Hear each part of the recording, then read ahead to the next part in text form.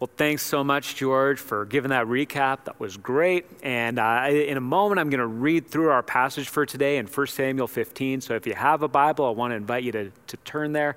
And also, I just want to say, as you're getting your Bible out and turning there, I want to encourage you again. We have lessons put out, life group lessons put out that you can get from our website or on our app for every passage that we go through. And I want to encourage you, if you're in a life group, definitely go through that lesson at some point this week. If you're not in a life group, go through that lesson at some point this week. Dig deeper into the passage and ask questions that help you dig deeper. Our family has just started doing this. My two oldest sons are doing it. My wife and I are doing it. And Friday nights now at dinner, we just have a conversation about the passage. So I just want to invite you, as you engage with God's word on Sundays, take that next step and also engage with it during the week and even with other people in a discussion. And our passage for today is 1 Samuel chapter 15, verses 17 through 23. And I'll read that for us now. Samuel said, "Although you were once small in your own eyes, did you not become the head of the tribes of Israel? The Lord anointed you king over Israel. And he sent you on a mission saying, 'Go and completely destroy those wicked people, the Amalekites. Wage war against them until you have wiped them out.' Why did you not obey the Lord? Why did you pounce on the plunder and do evil in the eyes of the Lord?" "But I did obey the Lord," Saul said. "I went on the mission the Lord assigned me. I completely destroyed the Amalekites and brought back Agag, their king.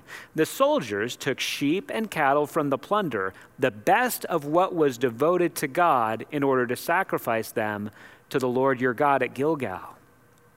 But Samuel replied, "Does the Lord delight in burnt offerings and sacrifices as much as in obeying the Lord?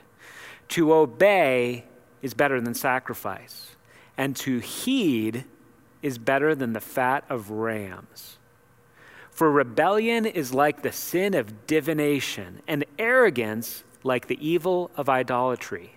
Because you have rejected the word of the Lord, he has rejected you as king." This is God's word. And it's a passage that deals with questions surrounding obedience, and that specifically brings up the idea that God is more interested in obedience than ritual. Obedience is central to our relationship with God. It's right at the core, to the point that in Matthew 28, in the famous passage that we typically call the Great Commission, where Jesus says, "Go and make disciples of all nations," he says, teaching them to obey everything that I've commanded you. In 1 John 14:15, Jesus said that if we love him, we will keep his commandments. Obedience is core to the Christian life. And this passage is about the idea that obedience is even more significant than ritual. And if you read the Old Testament, you know that there were a lot of rituals that we still don't have today. We don't offer animal sacrifices. We don't observe the dietary standards. We don't go and celebrate the same festivals that they all celebrated. There's a lot of rituals that they had that we don't have anymore. But I just want us to pause and ask a question. What are our rituals today? Because as Christians, we still kind of have them. Maybe our ritual is that we attend a church service once a week, or at least a couple times a month. Maybe our ritual is that we read the Bible every day, or our ritual is that we say a prayer or a certain kind of prayer every day. Maybe our ritual is that we give financially to a church. Maybe our ritual is that we always repost things on social media that have something to do with Jesus, especially when at the end of the post it says something like, "Repost, otherwise you don't love Jesus." Maybe part of our ritual is that there's certain things that we avoid. We avoid drinking, or we avoid smoking, or we avoid R-rated movies. Or maybe it even has to do with part of our rituals that we vote for the correct political party. All of these things that I just named, they're not bad things. They even relate to our relationship with God, but they're all things that can become rituals to us. They're practices that without a spirit of connection to God simply become rituals. And while none of those things that I just named are bad things, we have to ask the question, are we in danger of valuing those rituals more than obedience? And when I ask a question that we're going to come back to much later in the message, but I want you to be thinking about it as we get ready to engage with this passage. And the question is this: why is it tempting to put a bigger emphasis on ritual than on obedience? Why is it tempting to put a bigger emphasis on ritual than obedience? Now, our passage finds us in a situation where Saul, the king of Israel, is having a party. He's having a big festival. People are gathered around. In fact, it says earlier in the passage that he was making a monument for himself. Maybe there was a plaque. Maybe there was a statue. But what we do know is there was a lot of excitement. Saul was in a good mood. The people of Israel were in a good mood because they had just won a great military victory. So there was probably food, there was almost certainly wine, there was dancing and celebration. It was a big party, and Saul was in a great mood. And then into the party comes the prophet Samuel. And as Saul looks at Samuel, he can see right away, Samuel doesn't look too good. Samuel looks tired, Samuel looks sleepy, Samuel looks like something the cat dragged in. And the reason why Samuel looks like this is because he's been up all night. He's been up all night because God spoke to him and said, I regret that I made Saul the king. And in response, Samuel cried out to God all night long because he was so troubled over what God said. Quick, by the way, on this, you might listen to that and say, God said he regretted? How can God regret anything? God is God. As Isaiah chapter 46, verse 10 says, he declares the end from the beginning. How can God possibly regret anything? What I want to say is there are some passages like this, and even like going all the way back to the story of the flood, where it talks about the idea of God regretting something. In the Bible, this is just a way of talking about how God is entering into the story, how God is engaging with us and talking to us in a way that we can understand. God says, I made Saul the king, but now I'm going to put a new king on the throne. Now Saul is going to be done. So Samuel's been troubled. He hasn't got much sleep. He comes into the room where Saul is having this great festival, and Saul immediately sees him and says, Samuel, great to see you. Come on in. By the way, Samuel, I did everything that the Lord commanded me to do. And so let's backtrack for a second. What is Saul talking about when he says, I did everything the Lord commanded me to do? He's talking about the fact that he went and fought a war with the Amalekites. And specifically, back in the first 3 verses of this chapter, God had come to Samuel, and then Samuel had relayed the message to Saul to say, go and utterly wipe out the Amalekites. The Amalekites had been consistent antagonists and enemies to the Israelites. In fact, when the Israelites had come out of Egypt, the Amalekites were the first nation to attack them, and they attacked them in a particularly cowardly way, and they'd just been constant antagonists. And God finally said, all right, enough is enough. Saul, I want you to take the armies of Israel and go utterly wipe them out. And not only utterly wipe them out, but don't take anything for yourself. Don't leave anything alive. Completely wipe them out. Now, in a second, I'm going to get to the fact that this is a pretty troubling command to many of us. But first, I just want to say that there were 2 purposes for God giving this all-encompassing command. The first purpose is this, and this is something that happened from time to time in the Old Testament. God didn't want this to be something where Israel was somehow benefiting from this military victory. They weren't going to be coming home with a whole bunch of spoil. They weren't going to be coming home with new people that they'd enslaved. They weren't going to benefit financially or monetarily from this military victory. That wasn't its purpose. And the reason that wasn't its purpose is because its purpose was for judgment. God is the judge. This is a whole other sermon for a different time, one that we could spend lots of time on. But we read this and we think, this is difficult. This is troubling. And maybe some of us want to say, well, that's just an Old Testament thing, that the God of the New Testament is different than the God of the Old Testament. No, the God of the New Testament is the God and Father of Jesus Christ. And Jesus Christ affirmed everything that we see in the Old Testament. This is not just something where it's a different God or now the people of God have evolved from this. This was God deciding to judge, and God is the judge and he has the right to judge. And not only this, we should remember in this, God is a patient judge.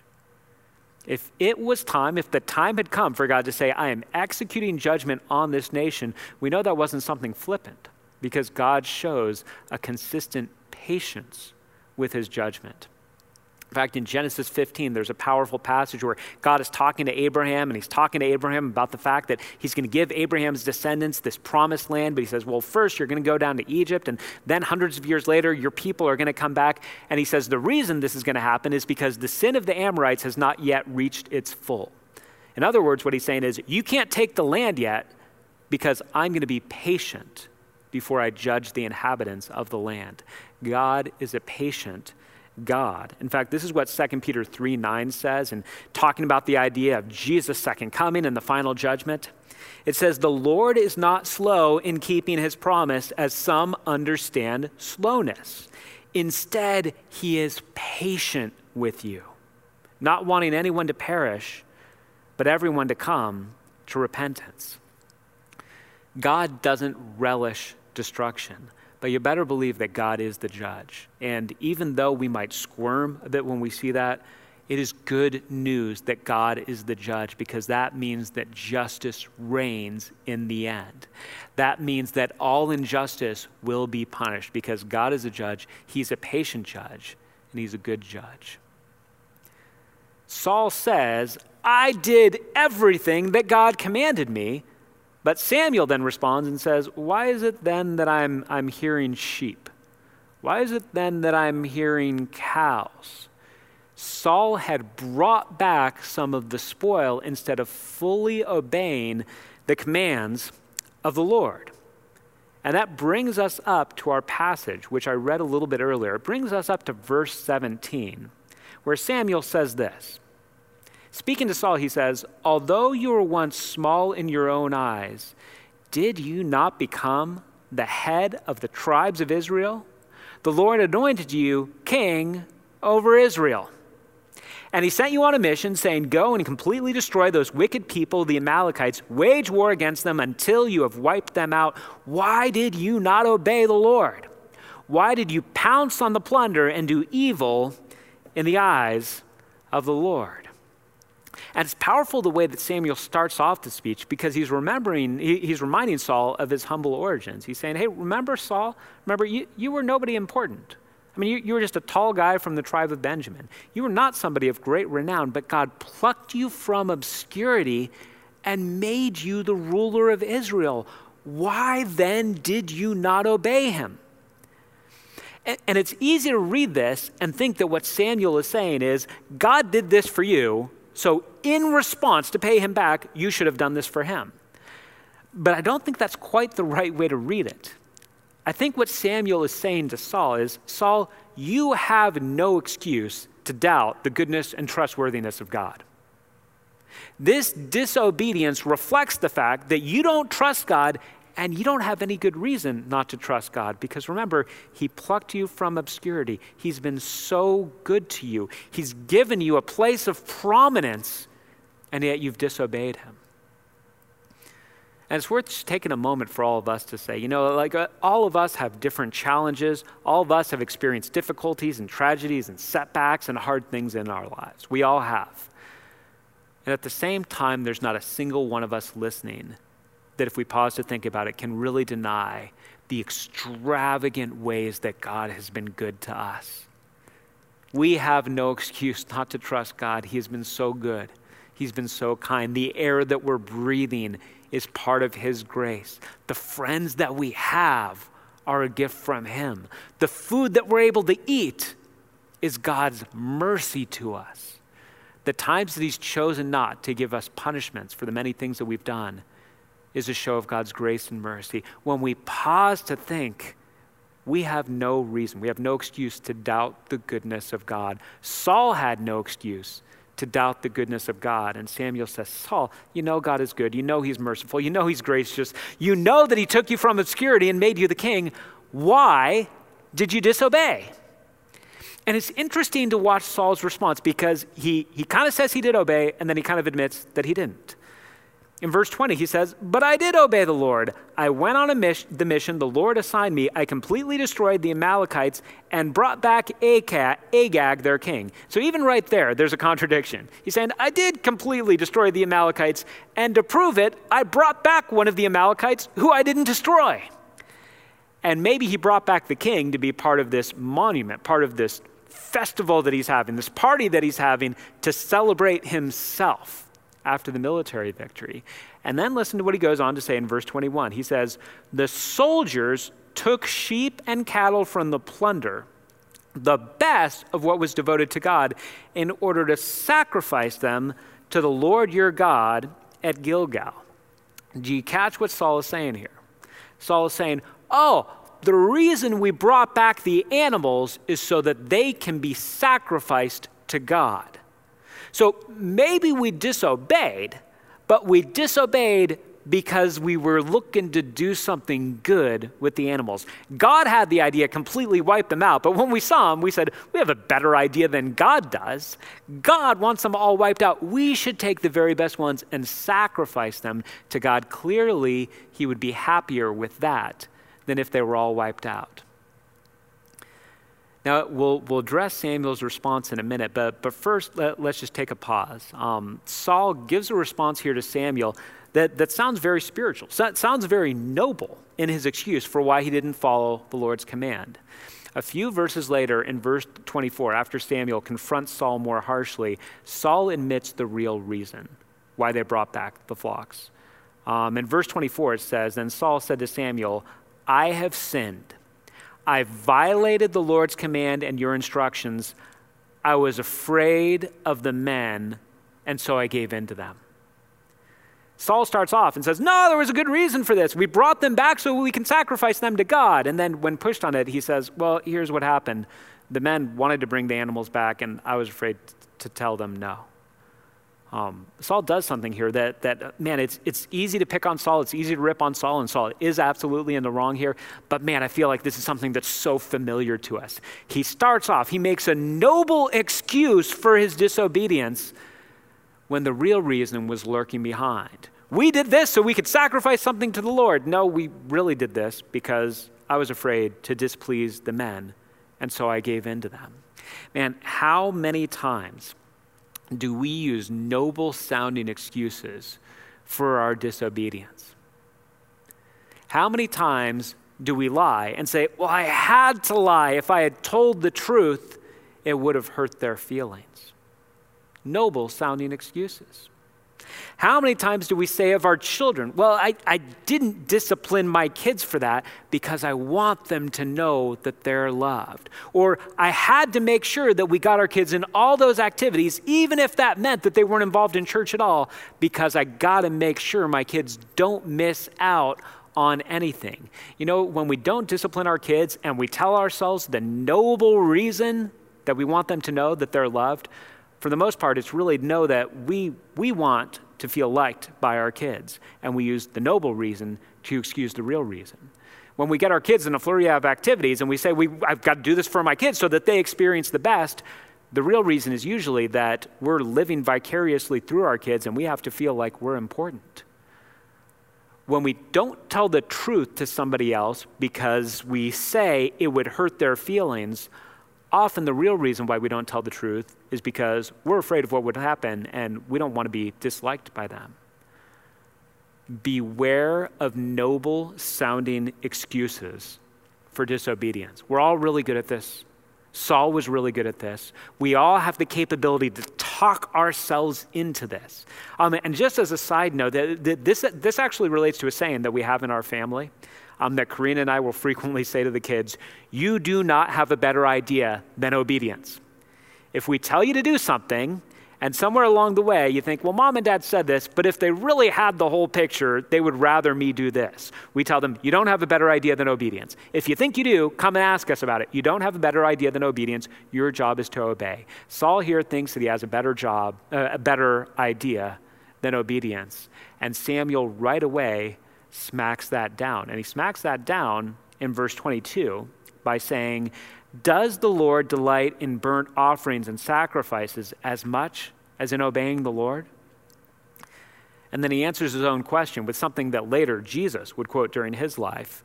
To obey is better than sacrifice, and to heed is better than the fat of rams. Saul, you thought disobeying so that you had animals to sacrifice to God was the better thing to do. But Saul, I'm telling you right now, to obey is better than sacrifice.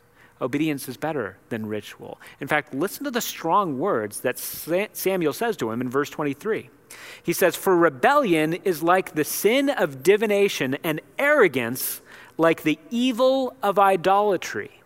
He says, when you disobey God, when you rebel against God, it's like you're practicing divination, which has to do with the idea of trying to conjure God.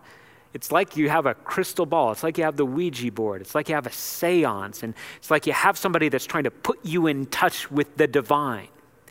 Practicing some sort of witchcraft, which ironically enough, towards the end of his life, Saul, because he wasn't hearing from God, went to a witch to try to get in touch with the spiritual. Samuel says, you know what? When you rebel, it's just like you're practicing divination. And when you're arrogant, which implies that's exactly what Saul was, when you're arrogant, it's just like idolatry. And the reason it's just like idolatry is because something else is now your God. Your own will, or maybe the fact that you need the men to be pleased with you, is now an idol. It's now more important than God. Idolatry and divination. Witchcraft and idolatry are paralleled with what to many of us might just seem like, yeah, he just disobeyed. He just made another choice. This kind of rebellion is very, very serious. And so because of that, at the end of verse 23, Samuel says, because you have rejected the word of the Lord, he has rejected you as king. And I just want to make a note on this. When we think about idolatry and we think about divination, which he's saying that's what disobedience is like, there's something that both idolatry and divination have in common. And that's that they are both an attempt to control God.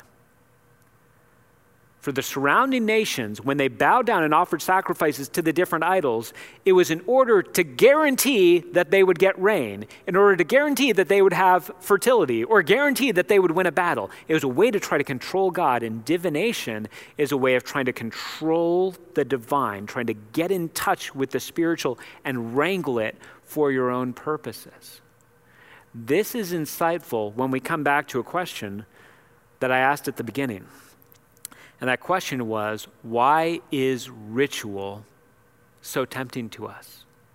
Why is it so tempting to us to value the emphasis of ritual over obedience? And I think the main reason why it's so tempting to us is ritual is a way for us to look to control God and look to control what's going on around us. God values obedience more than he values ritual. But we're tempted to value ritual more because it's a way for us to be in control. Let me just give an illustration here of how I believe that this sometimes works. All right, so let's say a wife comes to her husband, and this is purely hypothetical. This is totally not based on a true story. A wife comes to her husband and says, I really wish you helped out more around the house. Probably would never happen, right? There's probably no husband and wife that have had this interaction. This is an incredibly frequent thing that happens between husbands and wives. The wife comes to the husband and says, I wish you helped out more around the house. And usually in these cases, in my experience, the first response from the husband is, first of all, to get defensive and say, I help out plenty. But then after that, what often happens is the husband goes on a journey to try to figure out precisely exactly what is being asked of him. the exact amount of housework or work with the kids or dropping the kids off at things or doing dishes or doing the vacuuming or putting the kids to bed or bath time, well, whatever it is, trying to figure out precisely what is being asked of me and what would qualify as me doing enough that my wife can no longer say, you're not helping out around the house. And I'll say, probably mixed in somewhere is the motive, just of trying to understand, trying to say, I really want to make sure I understand what's going on here. But usually the motive isn't that. Usually the motive isn't benign. Usually the motive is to say, I'm trying to figure out precisely what things I need to fulfill so that my wife will get off my back. I need to figure out exactly how much I need to do so that she will never again come to me and say, I feel like you need to help out more around the house. So often this can actually be kind of appealing. This could be appealing to say, all right, you need me to do dishes 2 days a week? I'll do dishes 3 days a week, as long as I know the rules. I'll go and do the vacuuming a couple days a week. All right, every other week you do bath time, I do bedtime. All right, we figure all that out. We get all of the things lined up, and now I know exactly what is required of me. And if I do that, you can't bother me anymore about not doing the things that you want me to do around the house. And also in my experience, when a husband goes on this quest to try to nail things down, it doesn't end up well. It doesn't end up with a wife who feels really happy about the situation, because often what she's looking for more is the spirit of somebody who's going to be willing to help. She wants to know that later on, hey, it's not your night. I know it's my night that I normally would give the kids the bath, but I'm really exhausted. Would you be willing to do that? And if he's going to respond with, nope, it's your night. I fulfilled my requirements. You can't say I haven't done enough. That's not going to be a good place for their relationship. She's looking at the core of it, relationship, not just ritual. Even if she'd said, I wish you took me out on dates. I wish you were a bit more romantic. And then he came back to her and said, all right, well, how often do you need flowers? I mean, are we talking once a week here? Is once a month okay? Can I get by on 4 times a year? And with date nights, is it okay? I mean, are we talking about just dessert? Do we need a full dinner? Do we need a whole day? What is it precisely that you require of me in order to do this? That kind of attitude is not going to end well. That kind of attitude is emphasizing ritual over relationship. And Saul here is looking at the situation and saying, I have a perfectly valid excuse for doing what I did. I did what I did so that God would get more sacrifices, because he's making the assumption I can buy God off and offset my disobedience with offering him sacrifices. And Samuel comes back with the powerful reality that to obey is better than sacrifice, that God values obedience more than he values ritual.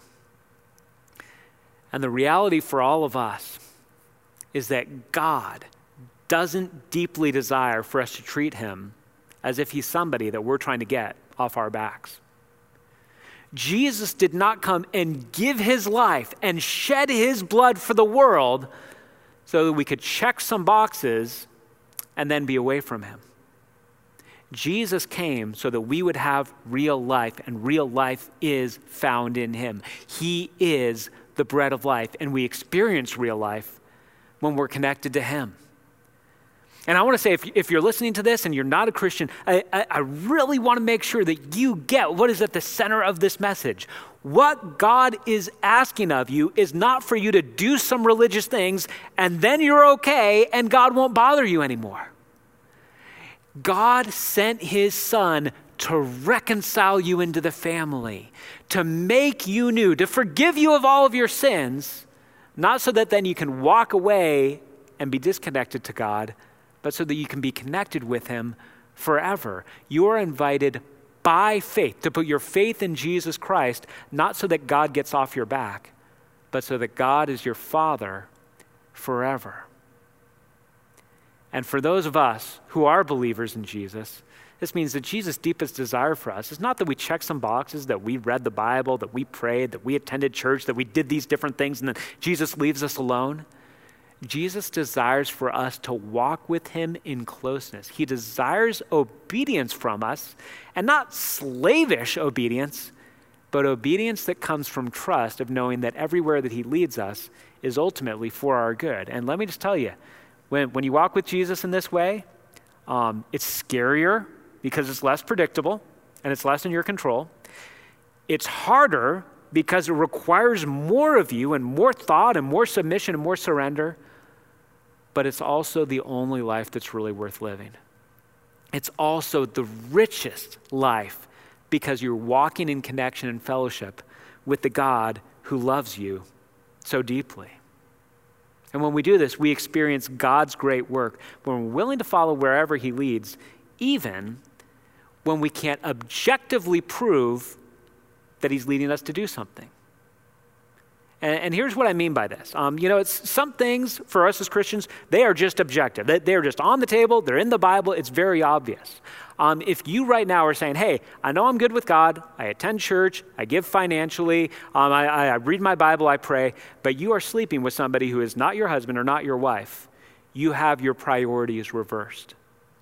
You are not walking in fellowship with God. God desires obedience more than he desires sacrifice. If you're stealing from your company right now, but you're assuaging your conscience because you're volunteering in some leadership position at the church, you have your priorities reversed.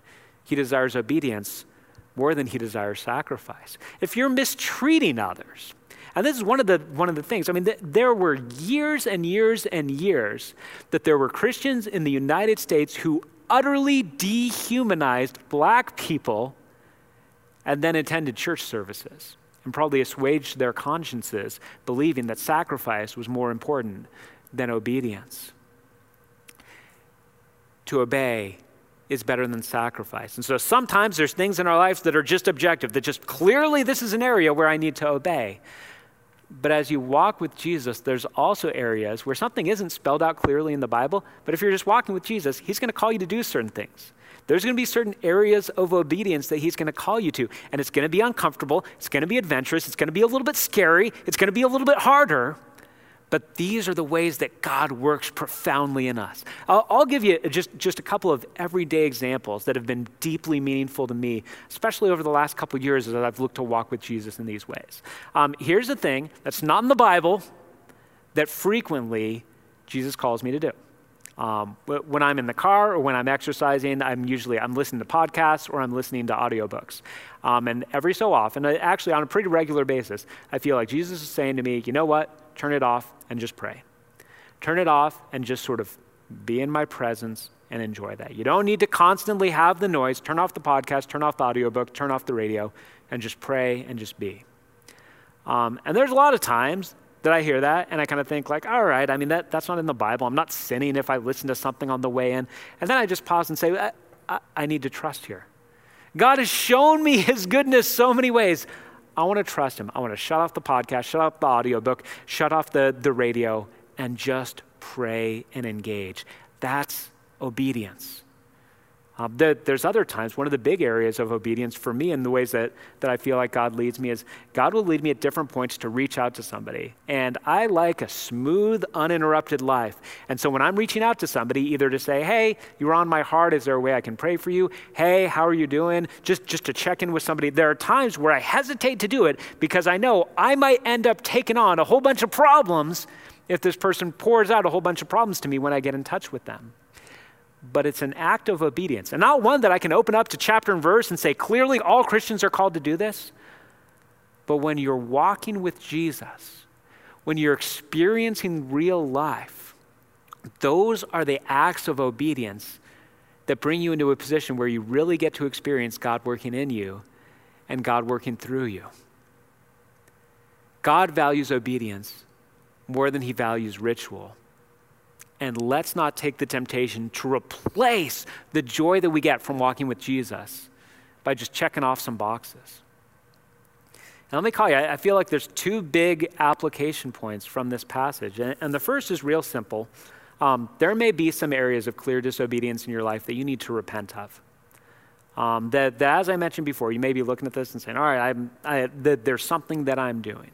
Whether it has to do with drinking, whether it has to do with sex, whether it has to do with money, there's something that you're doing that is just clear. There's no way around it. It's disobedience.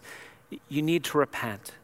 And I invite you to repent. I invite you to turn from that, not so that you can then enter into slavish obedience to a distant master, but so that you can be freed up to walk with the one who is the bread of life, that you would be hungrier for him than whatever sin is giving you.